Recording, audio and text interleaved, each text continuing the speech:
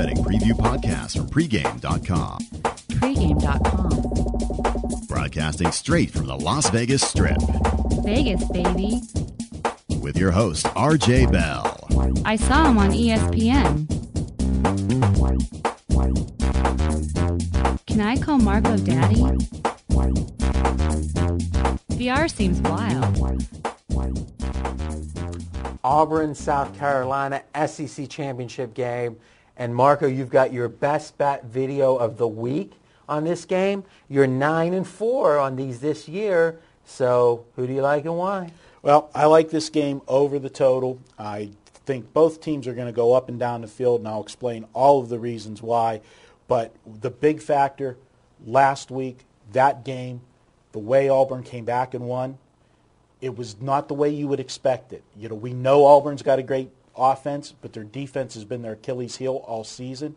It was their defense that won the game last week, holding Alabama to 3 points over the final 2.5 quarters. So was that a fluke, or is there something fundamentally different about this Auburn D?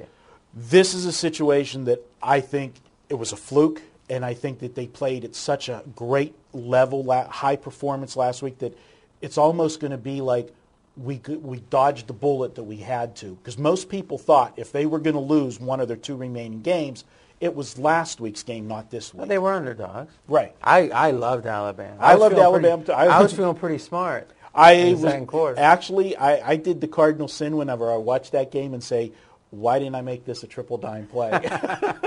You know, we all do it, you know, as cappers and bettors, but it was a phenomenal performance by the defense. And we got some news this week on Cam Newton you might want to share here. Well, yeah, we're taping on Wednesday, so everyone probably knows already. He's been cleared individually. That seems to take a psychic weight off of not only him but this team. How do you attribute that within the handicap? Well, I think it's another reason why I like the over, because he can now play without the questions, without, you know, the media sticking a microphone in his face all the time. You think improved performance from Newton? From him. And then on the flip side, you know, everybody was worried about, okay, what happens if we lose Cam Newton?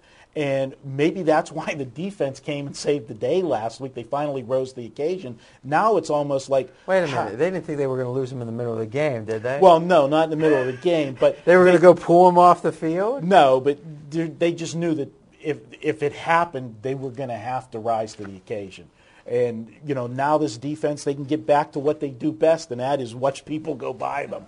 All right, so what I'm hearing so far is people saw the defense play well, especially in the second half.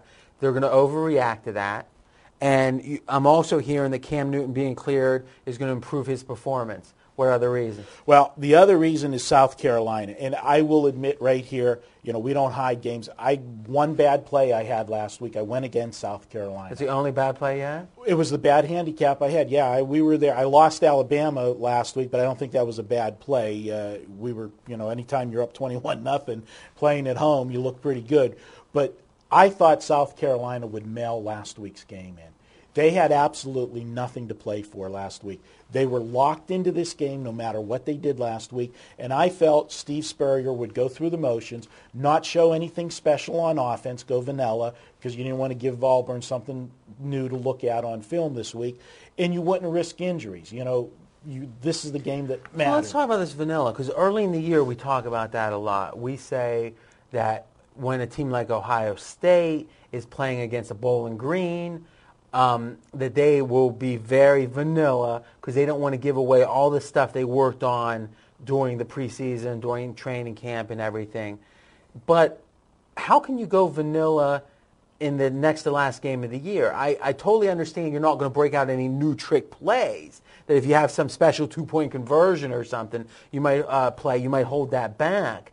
But other than not unleashing trick plays or whatever, or doing something brand new that you haven't done the first 10 games of the year, they got 10 games of tape on them. They're not going to revert back to the early season. That's what I actually mean by going vanilla, not showing anything new. So yeah, all right. So not be creative. Right. Which is a detriment because creativity is good. Right.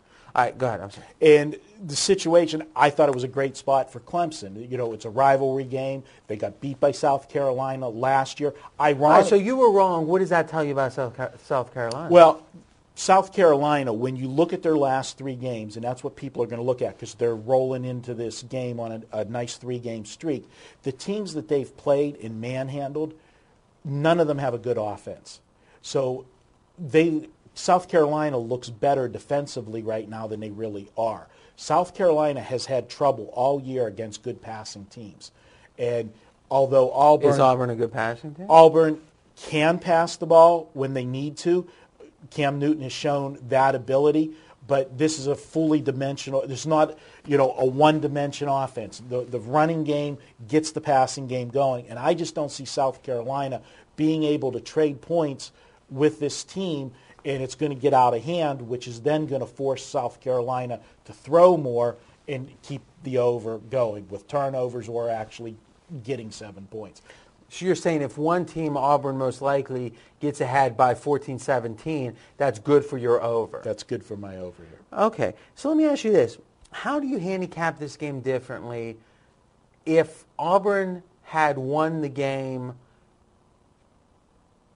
easily last week? Let's say they just come in Alabama, they get up by 7, maybe it gets tied, but at no point does Auburn feel like they're out of it, and then they win the game. Versus being down 24 on the road against a seemingly superior team. At that point, what were the odds of them winning that game? It was less than 5%, right? So to go from 95+% that your dream is over to rallying back and then winning at the end, that I think it could create like a team of destiny effect with Auburn. How do you account for that in your handicap? Well, to me, the way that they ended up pulling out that win and getting the win, psychologically, I think this team does believe now that they are the team of destiny, that this is meant to be the magical season.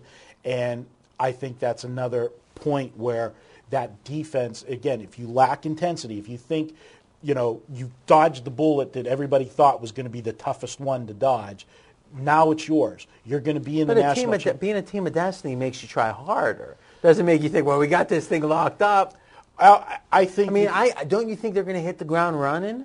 And I'm not saying I disagree with your total. I'm just saying I don't think, and that's what I think we got to do so hard on this show, Marco, is I think that every factor of a handicap doesn't have to back your play. You might say, if they weren't a team of destiny, I'd like this over even more. I'll change my word on the team of destiny. I think that this team is going to believe that they're there now, that they could, So you think they're going to take it down or not? Instead of let's keep this thing running, it's like, hey, we've done it.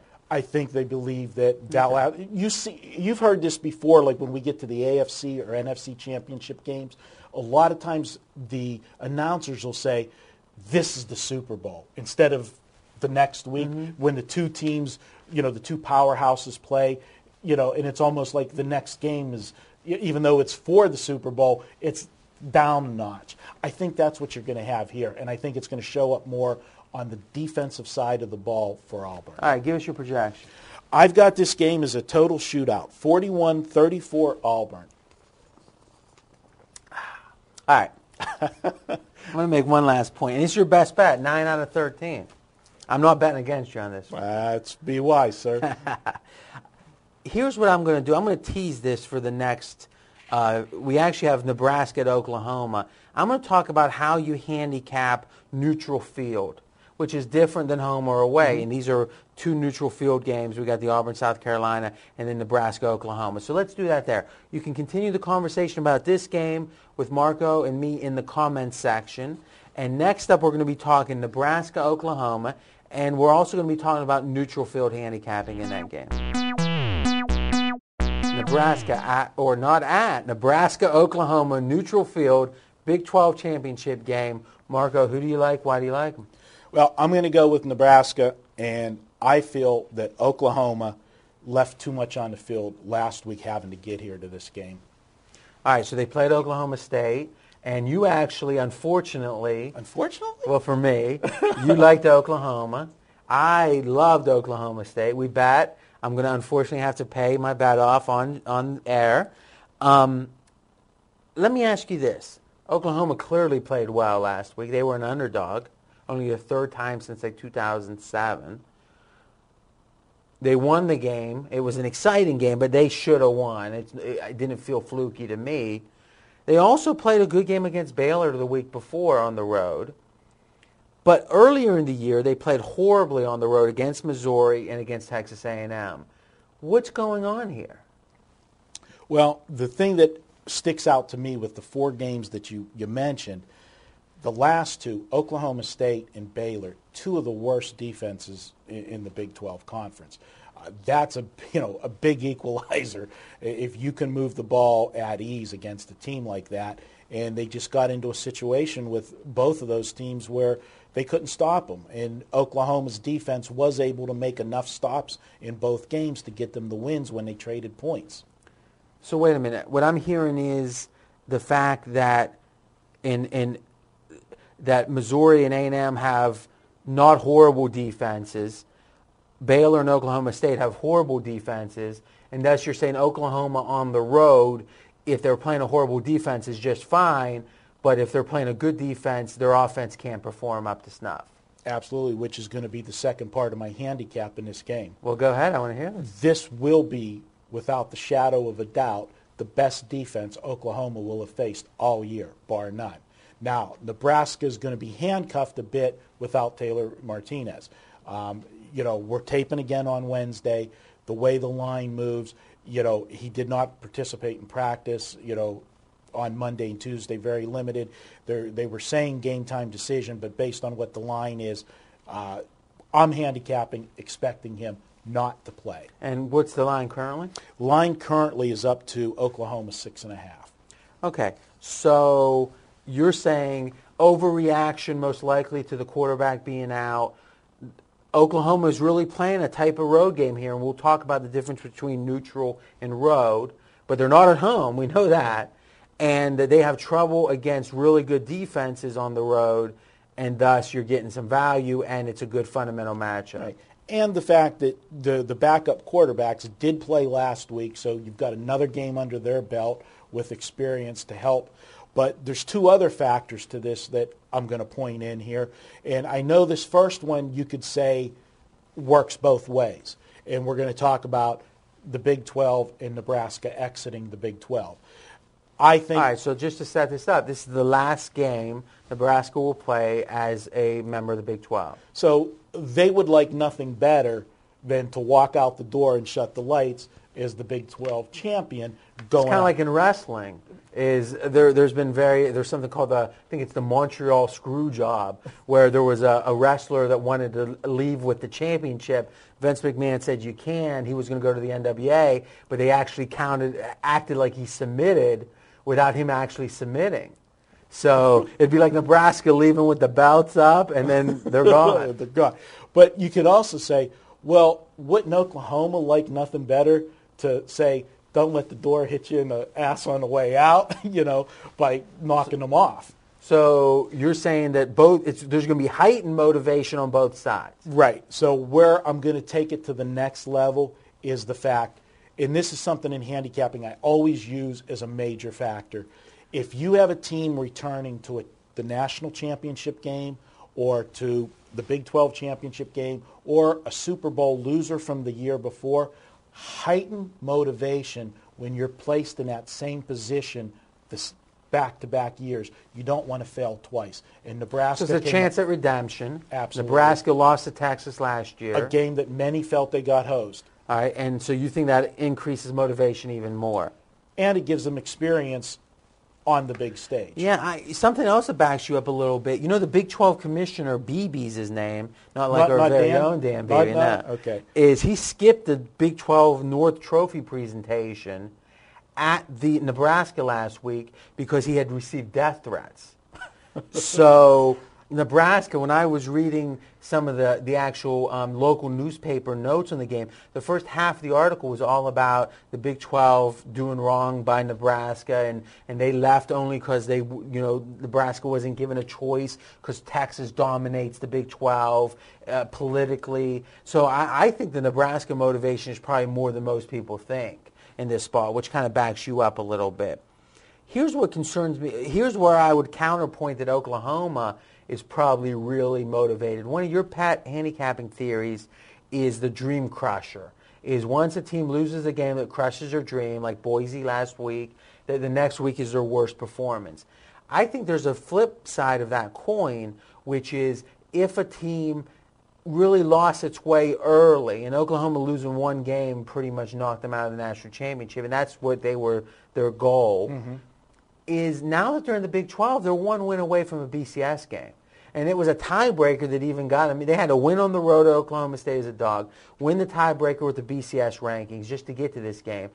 I think there's a sense of a renewed dream here. We're going to play in the BCS. I think that doesn't negate your handicap, but I do think Oklahoma's extra motivated too. Both teams max motivation here in this game, so I really don't think there's a motivational edge to either side. Our pregame pro, Tony George, did a post, I think it was Sunday night, but I'm not positive about that. It might have been a little bit earlier, where he had, he's in, I think he's in Lincoln actually. He has friends around the program. He said that this quarterback actually texted in his quitting the team. And that it was reported. Actually, our post in the forums got put all around the web. We had like 35,000 views in that one thread within like a half a day, like 8 hours or whatever. And then it ends up that, lo and behold, the next day everything was fine. Tony's connected enough. There was some truth to that. And then you have the whole Coach Pelini and Osborne with his sideline antics. What's your sense of Nebraska? They played really well last week. Do you think this team's distracted or focused? You're playing for the Big 12 championship. They're going to be focused come Saturday. All the little stuff doesn't matter. When they tee it up at the opening kickoff and you hear that crowd, they'll be focused. Give us your prediction. I've got Nebraska winning this game 27-23. I'm going to go with the better defense getting points. That's something I love. I like that, actually. I do. Do you think wait to see if it goes to 7? I do. You can't lose it. You're not losing anything if it goes back if it goes half. to 6, you're losing some. We don't want people to think every point's valuable, some just more than others. Right. But you have more to gain than you have to lose. You have more to gain. The worst, if it goes to 6, the worst, you're looking at a push where you would have had a half-point winner. So you're not actually losing the proposition. But if you get to 7, that's a major, major key number to weight. I mean, but if the theory is people overreact to quarterbacks being out, why wouldn't the public overreact on game day? A lot of the public won't even know until game day that this quarterback's out. For sure. And then I'm laying less than a touchdown. I'm not sure this doesn't go to 7.5. I would be shocked if it went over that, really. All right, so you're saying grab it at 7. If you hit 7, grab it. If it drops to 6, grab it also. So you're saying once it starts. No, really, let's talk about that a second. You're saying that if on before game day it drops to 6, remember 90% of action from the public happens on game day. You think sitting there at 6 that it's a better chance to go to 5.5 than to go to 6.5? I just wouldn't want to take a chance. It's a bigger number, 6 to 5.5. I wouldn't want to lose the 6 number there. Yeah, but if 6 is a big number, getting to 6.5 is a big number. It is, but we're sitting at 6 right now. We're playing the game like the stock market of where you want to buy and sell. The risk to reward of sitting at 6.5 and hoping it goes to 7 is okay, because if it doesn't, we only go to 6, and I'm not losing that much. I'm not putting myself in a position to lose a bet. But if it would have went to 6.5, when you take it to 6, you're losing 6. Right, but I'm also risking the chance that it goes another tick down to 5.5. Well, that's the whole point. If we knew, that wouldn't be a discussion. I think this is going to go to 7. All right, let's talk real quick now. You've given your projection. Let's talk real quick about neutral field handicapping. Here's my take. It's not a home game. We know that. but it's not a road game in that most likely the crowd is going to be pretty mixed. Now, that's an interesting handicap as well. I went to the Steelers Super Bowl 2 years ago. It was 90% Steelers fans. So for the crowd, it was like a home game for Pittsburgh. Assuming that's not the case in a typical neutral field game, my way I look at it as a handicap is you forget the crowd for a minute and you just think about the travel element of it. So in a normal road game, you've got travel, you've got crowd, two factors. Here you only have one, and that can matter because oftentimes for a road team, the crowd is the issue because it's a team that runs a no huddle, and we're actually talking about that in a future video here, is how there's certain teams that run the no huddle a lot better. That's actually a point that actually I did write that down, and this actually, I hate to say, but it might go a little against your Nebraska side. I was reading some in-depth stuff on Nebraska. I dug a little deeper on this game too, and they said Nebraska really has trouble with the no huddle. And the Oklahoma State and Iowa State are both teams that run the no huddle, just like Oklahoma does. And Nebraska had trouble against both of them. And the point they were making was that since it's going to be a neutral game, Oklahoma won't have a lot of the trouble that on the road that they do have with their no huddle, which is another reason maybe of that dichotomy of home and road that we talked about. But doubling back, though, to the neutral for a second, some teams, especially passing teams, have more trouble with crowd noise, and I think that going to a neutral is mitigated in that case, but the factors like, going to the hotel and all these other factors are there just as strong. So that's the way I look at it. There's not a lot of neutral games except for bowl season in college football. What about you? Well, one of the takes that I'll give you that I look at, one, you're going to look at how the team has played in their road games this year, because even though it's not a true road game, it's still not a true home game. It's closer to a road game than a home game. Right, so you're going to look at that. But you're going to also look at experience factor of if they've played in these type of games. And both Oklahoma and Nebraska's played in many big bowl games on big stages, so they know that element of that neutral field. But one other element that you have, and this is something we'll discuss more in bowl season, not so much here, but when you have a neutral field, now because this is in the proximity of both teams, because of the conference ties, when you go to a bowl game, you have teams that travel well. I can tell you for a fact, Nebraska, you talked about the Pittsburgh Steelers as an NFL team that travels well.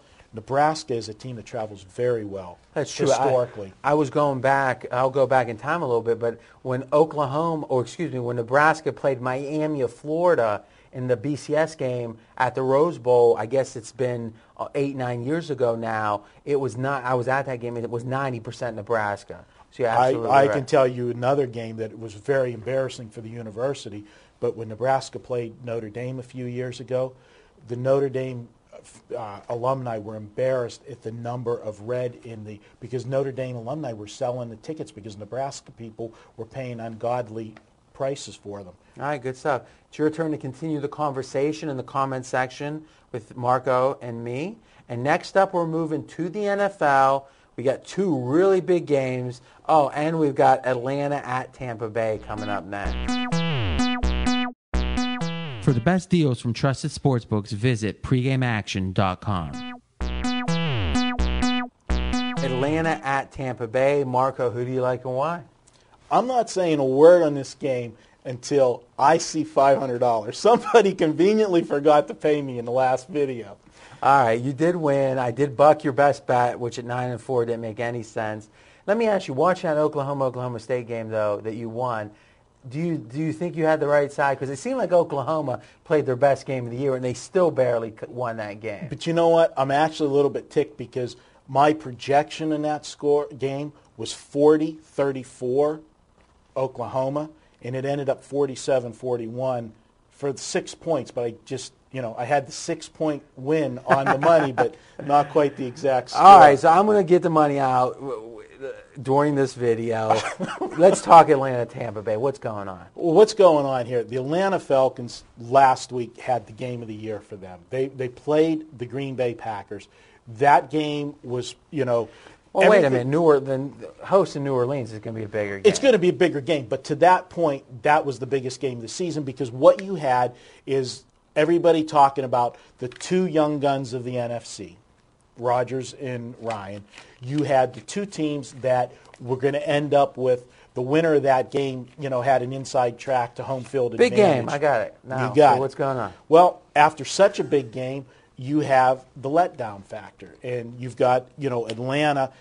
They've got to be careful that they don't get caught taking this team for granted. So you like Tampa Bay? Actually, I like the under in this game. All right, so you think Atlanta is going to be in a flat spot off a big game, and why does that correlate with the under? Well, the Tampa Bay, first of all, these two teams played already this year, and the game went over. So public is going to look at this game and look at it, hey, went over the first time, it's going to go over again. Atlanta scoring points again. I think it's going to be the opposite. There were a couple big plays in that game, the first meeting, that set up the complexion. So when of you the go, game. you're saying you inside the box score and look actually at the play-by-play, and you're saying a few big plays changed the tenor of the game, and thus the score was a little deceiving. Right. You've got Atlanta that scores a touchdown and goes up by 7 and then has a big kickoff return to set up another score instead of having one of those. Understood. All right. So let me ask you this question. Well, why don't we do this? I got a lot of stuff on the side, so give me your other points on the total, and then we'll do the projection. Tampa Bay's been on the road for 4 of the last 5 weeks. Okay, they're returning home. They've played well during that stretch on the road. Even though they got a couple losses, they were covering the games. And when they played Atlanta the first time, they were playing the second of back-to-back road games, and the game they played prior to that was a high-scoring game in Arizona where they had to come from way behind to win that game. And I just think they weren't mentally prepared for that game.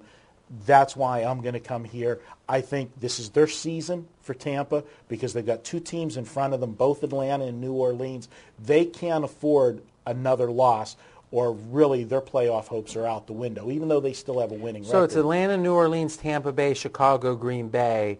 One of those teams aren't going to make it for the most part. Or then you throw the Giants in. So as much as the NFC was getting dogged earlier in the year, if you would say that amongst let's do it real quick. Philly, Giants, all right? So if one of those get the wild card, now you got New Orleans, Tampa, Atlanta, Green Bay, Chicago. 2 of those teams are going to be out of the playoffs. The situation, I think is going to come down more to the Chicago, Green Bay, the Atlanta, New Orleans. Whoever finishes in second place in those 2 divisions are going to be the wild So you think either cards. Giants or Eagles are not making the playoffs? No, whichever one doesn't win the division, I think is not going to make the playoffs. Yes. And a lot of people just 2 weeks ago thought the Giants were the best team in the NFC. Right, and then 2 weeks after that, thought they were a fraud. That's as fast as they changed their mind. Now, so you're saying because Tampa's so motivated, that lends towards less scoring because intense defense, et cetera, conservative play. Absolutely. Okay, so give us your projection. I have the game. I actually still have Atlanta pulling off the win, but I got them 20-17. Okay, Tampa has covered 5 straight, like you said, playing really well. I don't think they're public enough that usually when a team gets hot like that, there's an adjustment to the line. I don't really think that's happened yet, which would make me want to go with Atlanta if there had been. So I think there probably still is some value on Tampa. But here's what makes me think when it comes to just general public perception. I don't like this spot. Out of the last 16 home games, how many do you think Tampa's covered?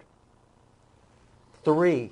3, okay. 3 and 13 at home. It must something about these Florida teams because Miami's got a horrible home record. Is it for whatever reason this home field isn't there? Now Tampa has covered 6 of 7 in this series, which I'm not exact. Now again, new coach with Tampa. This is the 3rd year for the Tampa coach, right? Or is it the second year? I'm not sure on how many years. So maybe that's something that isn't as pertinent. Now, the last point I would make is Vegas has really been slow to come around on Atlanta, which might, if you disagree, might mean there's value on Atlanta. ESPN's had Atlanta as the number 1 team for 2 straight weeks, last week and this week. Clearly, after the big win over Green Bay, they're not going to get supplanted from number 1. Vegas had them 7 2 weeks ago or last week. This week they have them 5. So Vegas and ESPN are really disconnected here. So my question is, where do you have Atlanta? Well, I think the reason that there's the disconnect there is because, and we've got to see this stat the last several weeks, everybody puts the number up about Ryan at home. He's now, 18-1 or 19? I think it's 19. 19-1 at home, in the Georgia Dome, which means then he's just average on the road. So I think that that's why you're getting Vegas with the difference on the team, because Vegas looks at numbers. ESPN, we've talked about it so many times, it's what you see with your eyes. And Atlanta's, but except the ESPN rankings are John Clayton, these guys that are experts at this stuff. I do think Vegas is sharper projecting games than John Clayton and the crew, but I don't think they're idiots. I mean, they like Atlanta. Vegas doesn't. I'm not so sure, but you do bring up another good point, that home-road dichotomy. This is an Atlanta team that's had a number of premier games at home. The Baltimore game on Thursday night, now this Green Bay game. 2 of them in the last 3 weeks, and both on prime time. And they won both games as pick'em. They weren't favored really. So I think that there's probably a lot of love for Atlanta going on the road now against a desperate, probably slightly underrated Tampa Bay team. I think there's value on Tampa. I just can't bet a home team that's 3 of 16 at home. All right, Doug, if you want to go to the head-to-head, I'll let you here. All right, so we're 3 winners and 2 winners, 3 and 2 right on the season. So that 500 is sheer profit.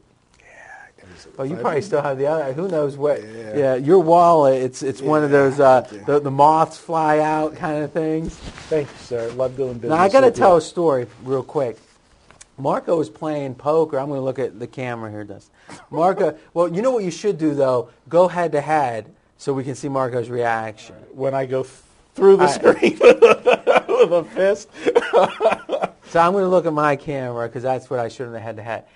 So we were at the Venetian, and we had a meeting with a guy in the industry, and Marco got down there. He started playing after lunch or whatever, and he comes over and goes, "Oh, I can't play Ace King. I can't play Ace King." Third straight time he went all in with Ace King. I thought he had played it right in most spots, though not that one in particular. Then I go and I'm playing my game, and lo and behold, it's like 2 hours I don't see Marco. And lo and behold, I see Marco walk in, and I smile, and he's got a rack of white chips. Now, white chips are dollar chips. Now, here's the thing that threw me for a second. I've been playing a little bit at the Suncoast that has a pretty big game on Monday and Wednesday. Their $500 chips are white chips. So I was actually thinking, does he have a rack of, then I thought, and I looked a little closer, and they were single dollar chips. Like the little old ladies that are playing 4-8 limit hold'em carry. So, Marco, can you explain to the audience what was going on? It was one of those days that I just wasn't feeling it. I got rivered like 2 or 3 times in big pots, and like you said, I played most of the hands correctly. It's just one of those things. The guy hits a 2 or 3 outer, and you lose. So I just didn't want to play Texas Hold'em anymore. I moved to Omaha, and it was a 4-8 Omaha game, and all they play with is the $1 chips on the table. So that's what happened, sir. This from the guy that walked 3 times around the food court to find the cheapest soda and who gave the cheapest refill. Because I don't want to have to revert to playing 4-8. Now it's your turn to continue the conversation and tell Marco what he thinks, or excuse me, what you think about him playing 4-8 limit. Omaha. In the comment section. And next up, it's my best bet. We got the Steelers at the Ravens. Steelers at Ravens. This is my best bet, and it's the game I'm really looking forward to. So, Marco, I'm going to start off here. I think this is all about the Steelers' run defense. And I actually talked about this on the Dan Beebe show today in Sports Betting on Monday, and we went really in depth on that. I think the Steeler team, without Smith, their defensive end, and he's one of those guys that all the insiders say, how important he is I think since he's been out, they really haven't played a team. New England doesn't want to run. Their short passing is their run game. And the fact of the matter is that Oakland and Buffalo just weren't able to run. And I don't think the fact that the Steelers' run defense is compromised right now has been fully shown to be the case, or exposed might be the better word. And I think that Baltimore might be the team to do it, though I actually have 2 points that mitigate that just a little bit. So I guess before I bring up my points that may mitigate that, you're a Pittsburgh expert. What if it's the Panthers, if it's the Steelers, even the Pirates? What's your record on Pittsburgh games at this point? We're 9-3 with Pittsburgh games. We had a triple dime play on the 9-3 is great, but you've got isn't it like 15-25? Yeah, I'm talking this year for football. Yeah, but just overall. Yeah, we've averaged over 66% on our games. So you're locked in. So what you care about, your opinion on Steelers is always valuable. So what's your take on my run game analysis? Well, it's absolutely true, and I will say one thing. Definitely, Baltimore will be a team that will try to run the ball against Steelers. It's almost like these two teams are like gladiators when they play each other. They know each other's strengths, and it's like they don't back. Most teams try to avoid the other team's strengths. It's a mentality with these two. They want to pound the ball at it. Baltimore comes out and tries to run against the Steelers to prove that they can, and sometimes I think that's stupid, but your point in this game is very valid. Now, I think there's two mitigating factors. One, it looks like the Baltimore fullback. Pittsburgh, you can't, speed backs, forget about it. But power backs can sometimes get that fourth yard. And if you can get 4 yards in first down, the Steelers only give up less than 3 yards a carry. So it's usually, hey, I'm going to make an effort to run. Oh, it's 2nd and 9. Mm-hmm. Hey, I don't want to get caught in 2nd and 9 again. I'm going to throw almost every down. But if you can get 4 yards, now all of a sudden it's 2nd and 6, and you can actually run on 2nd down too. And to me, the Baltimore fullback, the power running game being somewhat problematic without him, I think mitigates that deficiency on the Steelers side a little bit. And I also think, and this is getting kind of in depth, but Brett Kiesel, their other defensive end, has also been out for like 6 weeks. Mm-hmm. The Steelers have done this well defensively without both of their D ends. And the fact is, Kiesel almost played last week. He's back. He's having a full week of practice. I think those two things mitigate the run factor just a little bit. It does. I think the bigger question in the game is the Steeler offense, which we've had 3 games now where, they've had the offensive linemen out. They had the bad game against the Patriots where they had, no protection for Ben. They had a great game against Oakland, which I think Oakland got exposed. Oakland had been, putting up some points, not as good as they were. Last week, in what was definitely a flat spot for the Steelers against Buffalo, you had the situation. The Steelers moved the ball well, but they didn't finish the drives. See, I don't know if did you watch the game? I didn't watch the whole game. Yeah, see, you're not right about it. That's the same thing they're saying on ESPN radio. They're just not right about that. It's really just been a situation. It was a situation where Pittsburgh was up 13-0, and they played. Really, they had total ball control. I think it was 24 minutes to 6 minutes in the first half. It wasn't just 13-0. They dominated. And in the second half, the momentum wasn't really there. Couple 3-and-outs, and then 3-and-outs for Buffalo. And Buffalo had one play. It was a screen play. And it was a little middle screen, and they broke it, which is rare for Pittsburgh. Went like 70 yards or whatever, and it changed the texture of the game. Then Pittsburgh got the ball back, and really Pittsburgh went up and down the field. Otherwise, I think the offense played really well, except for that flat spot in the third quarter. But what I said is that the Steelers played well, but they didn't finish the drives because they had to settle for field goals. But they were all over 40. They had 4 field goals, all over 40 yards. So it was none of that. And when I hear, and maybe it's just a terminology thing, when I hear about finishing drives, and this is what Pittsburgh has done often when they're not doing well on offense. They get down inside the 20 and they kick 25-yard field goals, and it's like they should have got. But when you're kicking 40-yard, and actually the last one was like 41. A couple of them were 46, 47, and then they're 49. They actually were just getting into that not the red zone, but the 30 in. Right.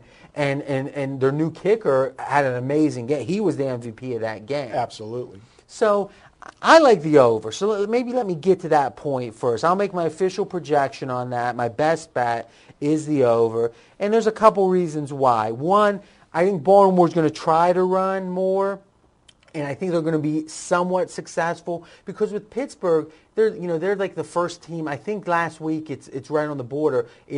What is it, 11 games now? They've given up the least yards in NFL history. And I think they might be 20 yards over, but they're within like 20 yards of the least yards in NFL history on the ground through 11 games. This is a historically good run defense. I don't think they're historically good anymore without Aaron Smith, and I don't think that's been exposed yet. So though Kiesel's going to help, I think Baltimore should be able to run a little bit, which is going to open things. You might say, well, if they can run, maybe that means low scoring. No, it means they're not going to be stuck in 2nd and 12, which is going to help the scoring. Number two, I think the Steelers' defense is somewhat, and I want your opinion on this, somewhat stymied by the officials. I got to tell you something. The fact that the hit, did you see the hit on the highlight? I saw that. The fact that hit got penalized was not a sin. It was a mistake. The fact that he got the same penalty that the Raiders player did for punching Big Ben after a play, I find it flabbergasting. And I don't think it can do. I think it has to hurt Pittsburgh a little bit.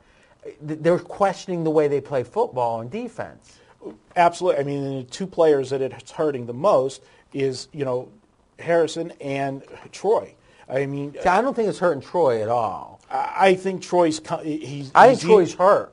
I mean, his ankle's hurt. He's not practicing. He had a couple of big plays late in that game, and if you just look at the highlights, you're thinking, last year, and especially the year before, you would hear Troy's name 12, 13, 14 times in a game. He was everywhere on the field. You can go a quarter and a half and not hear him right now. Now, what they're saying is that roamer where the guy's kind of able to go where he wants is Timmons now, and they're letting Troy be a little more locked in, and maybe that's why you're not hearing him as much. But when I don't hear him as much and I hear his ankle's hurting, I'm thinking he's not at 100%. Good point. One other point that you haven't brought up, this is for the division, obviously, and, this game on Sunday night and the next game that we're going to talk about, you couldn't ask for two better games to finish the week out. People are going to look and point out Ben didn't play in the first game. Baltimore went in to Pittsburgh, won in the last 30 seconds, 40 seconds of the game. Joe Flacco pulled it out. I will give you an interesting stat on Joe Flacco. We always get talking about Joe. He's faced the Steelers now 6 times. He's 2-4 against the Steelers straight up. The 2 games he won, Ben Roethlisberger did not play in either one of them. Interesting. Last year, the concussion game. I think psychologically that comeback that Flacco had might help. I think the thing about the Steelers' defense is it's really complicated. Inexperienced quarterbacks don't do well at all. And that's what we've been talking about. Breeze, he can do well. Brady, he can do well. But Manning, he can do well. But really, this is a defense so complicated, only the best quarterbacks do well. I don't think Flacco's in that category. Though, to be honest, Flacco probably is a little better than I was giving him credit. In the first quarter of the year, I thought Flacco was literally, certainly in the bottom half of quarterbacks. I don't think he was in the top 16. I think now he may be. And I think you answered your own question, too, by saying the way that he did engineer that comeback, that gives a guy, once you do it, once you do it, you believe you can do it. Vegas doesn't believe in Baltimore. Vegas has them 9th. A lot of people think they're the best. I hear all the time they're the best. I agree with Vegas. I look at this team and say their defense isn't quite as good. And their offense isn't really that good. They've got a couple of big-name receivers. Again, they're a good team. But I got to tell you, I think they play well against bad teams. I mean, they'll blow you out. Don't worry. But they seem to lose more of the close games than they win. Well, I think it's, last week's a perfect example. They totally dominated Tampa Bay most of that game, yet the final score, you're looking at a 7-point margin because they gave up that late touchdown that made the final score look close. And I think where do you put Baltimore in the NFL? In the NFL or the AFC? NFL. The whole NFL, I'll probably put them about 7th. All right, so lower than, I think they're 4 right now in the ESPN poll, if I'm not mistaken. Okay, so one last reason on the over, then I get a couple of points, and I'll let you close. This O-line, you're talking about the injuries of the O-line. Look, the left tackle's gone. He's out for the year, Starks. Otherwise, they've got everyone back. And if anything, they've actually replaced the right guard, I forget his name, with a guy named Foster. And Foster supposedly is playing really well. Jonathan Scott, the left tackle replacement, is playing a little better. And Pouncey, their center, is doing outstanding. I think this line's coming together. I mean, they ran, I tell you, late in that game against Buffalo, our running back, Mendenhall, had 155 yards. I mean, and it wasn't like one long run or anything. I think the offensive line's coming together. That's another reason I like the over. This series, only 2 of the last 9 games in this series have gone under. 6-2-1 over. I just think people think defense, but I think that with these 2, I think it's a little outdated on the Baltimore side. And I think that all the other factors, and this is 40, I think the over is a strong play here. I have no opinion on this game at this time, but I can't argue with the points that you're bringing out. That's smart. 2 last points. Steelers rarely underdogs. Right. They've covered 7 of 8 as dogs.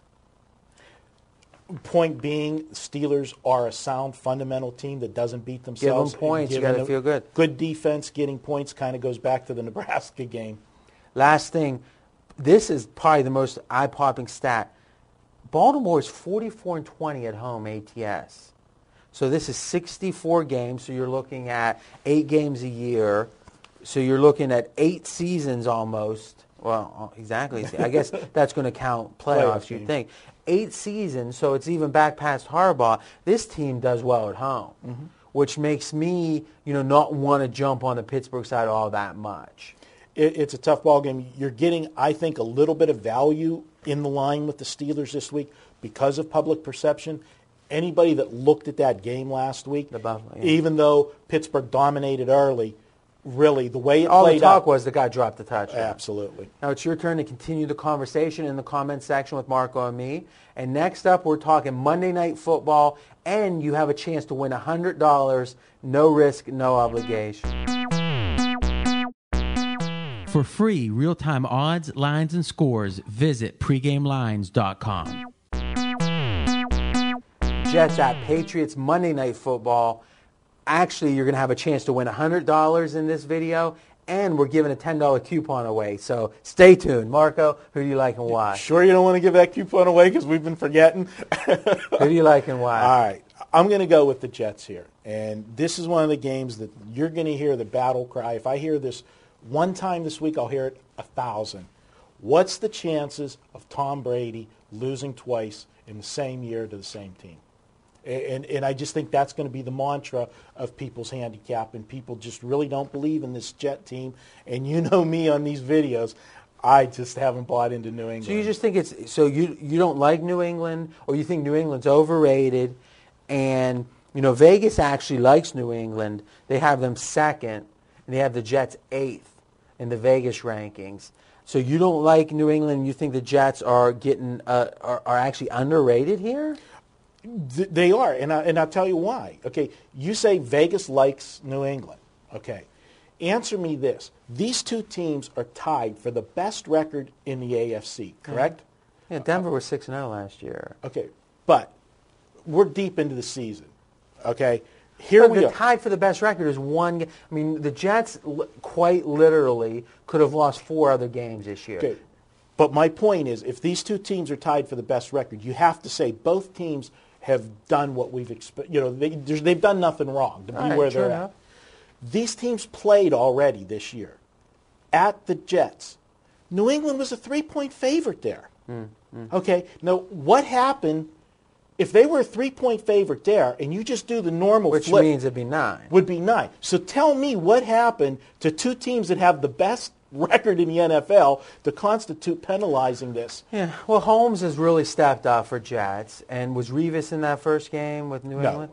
So, yeah, but you're right. I think that was the first game Revis came back. You're right, because then he hurt himself, was out the second half. But coming into the game, because that's Moss made that one-handed catch that everyone remember. All right, so, now, the question is New England a lesser team without Moss? The fact that Vegas thinks they're second, no. I just think, you make a good point. You would think the Jets came into the season as one of the Super Bowl favorites, and then they've overperformed, though they've had close games. Yeah, that's interesting. So now, normal people would say, with me saying that, I should be all over New England because there's value on New England, but I don't go that way. I go that this is a trap. You're saying they're making it too easy to bet New England. Absolutely. But you didn't expect that one, did you? Well, to me, it's the thing that's the most flabbergasting about all this conversation is the fact that New England was 3 on the road at the Jets. So, you can't think New England is less highly regarded now. So that must mean the Jets have gone up strongly in people's minds. But you said it at the start. The Jets were the preseason darling for the AFC. Yeah, not the favorite, but certainly in the mix. Right. But, I don't think they've gone that far. New England definitely, I think, has overachieved what people thought they were going to be coming in. New England wasn't the favorite to win the Super Bowl. No, not even close, especially after they traded Moss. Yeah, I think you're right. I think that... But really, I think you're right that the line has been massively adjusted. It makes me like New England. But let's dig in, because this is something we talk about sometimes, but I don't think I fully understand it. So I'm sure that some of the viewers don't and listeners. I totally get the point. If Vegas is trying to tempt you to do something, you want to do the opposite. I get that. But let's really examine that in this case. Don't you think, because it's a New York team and it's a very public game, you don't think the 3.5 is enough to attract Jets action? What would you guess at sportsbookspy.com? As you know, you can get the bet percents on the game. What do you think the split of this is going to be come game time? Well, I didn't look. Because under your theory, you think it's going to be 70% New England. Right. I think there's going to be New England action. I don't know what it is. I haven't looked at that. I look at that later in the week. I don't look at it. No, I think until game day, the data's not. On game day, the data gets good. But my question is, would you make if I said I'm willing to bet you that New England will not get 70% or more of the action, which 70 is that line of, hey, there's a preponderance of action. Would you be confident New England's getting 70% or more? 70 is a big number because, like you said, of the market share of being a New York team. But I definitely will say that they will be over 63%. 63.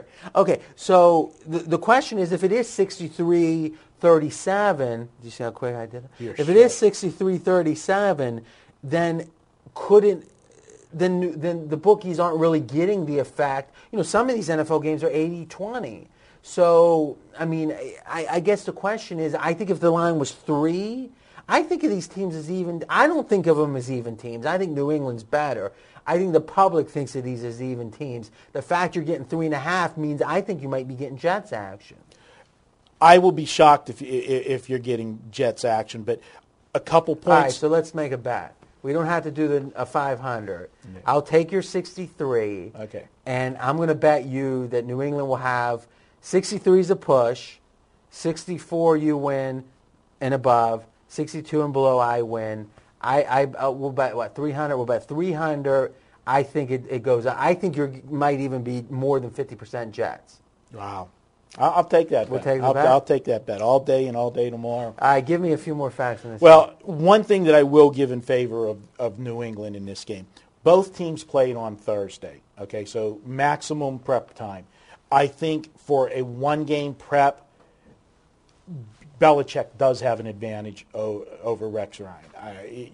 I just think he's a better coach. What would you? We always talk about true lines and fair lines. True line is if God made the line and was trying to say 50% is going to fall one way, 50% is going to be the other. The fair line is what is going to split the action, what the public thinks. So the difference is the public's misperception. What's the true line in this game? I think the true line should have been around 4.5 in this game. I think New England, based on the first game and a little bit of adjustment from public perception, I wouldn't have thought anything if this game come out at 4.5. Okay, then doesn't that go contrary to your point, which is you're saying that you think that the line is less than it's supposed to be, which means that they've adjusted because they think they're getting more Jets action. And they think that there's a misperception that the Jets are better than they seem or better than they are. And that misperception is something Vegas is going to take advantage of by making the line 3.5 and inducing people to take 3.5 on the Jets instead of 4.5 that they really deserve. This is one of those ones where how we read public perception, and to me, Tom Brady, Bill Belichick, New England Patriots, when it opened at 3, remember this line opened at 3, the opening number. To me, when I see 3, and I know it's not just pick the winner, but I view it kind of like that because most games, very few games will fall under 3. I mean, you don't see too many 21-20 games. The 3 Understood. 3 is a key number. It's a key number. To me, you're saying, I can take Tom Brady and just have to win at home.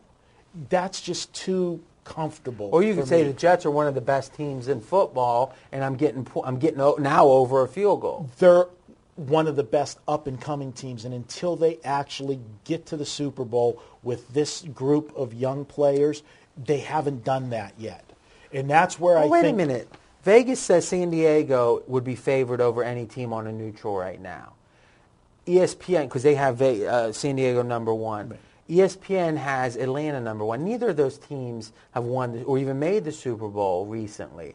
So the idea that you can't be an even team until you make the Super Bowl, but the difference in those teams, Atlanta, I would classify the same as the Jets. They're an up-and-coming team that hasn't proven anything yet.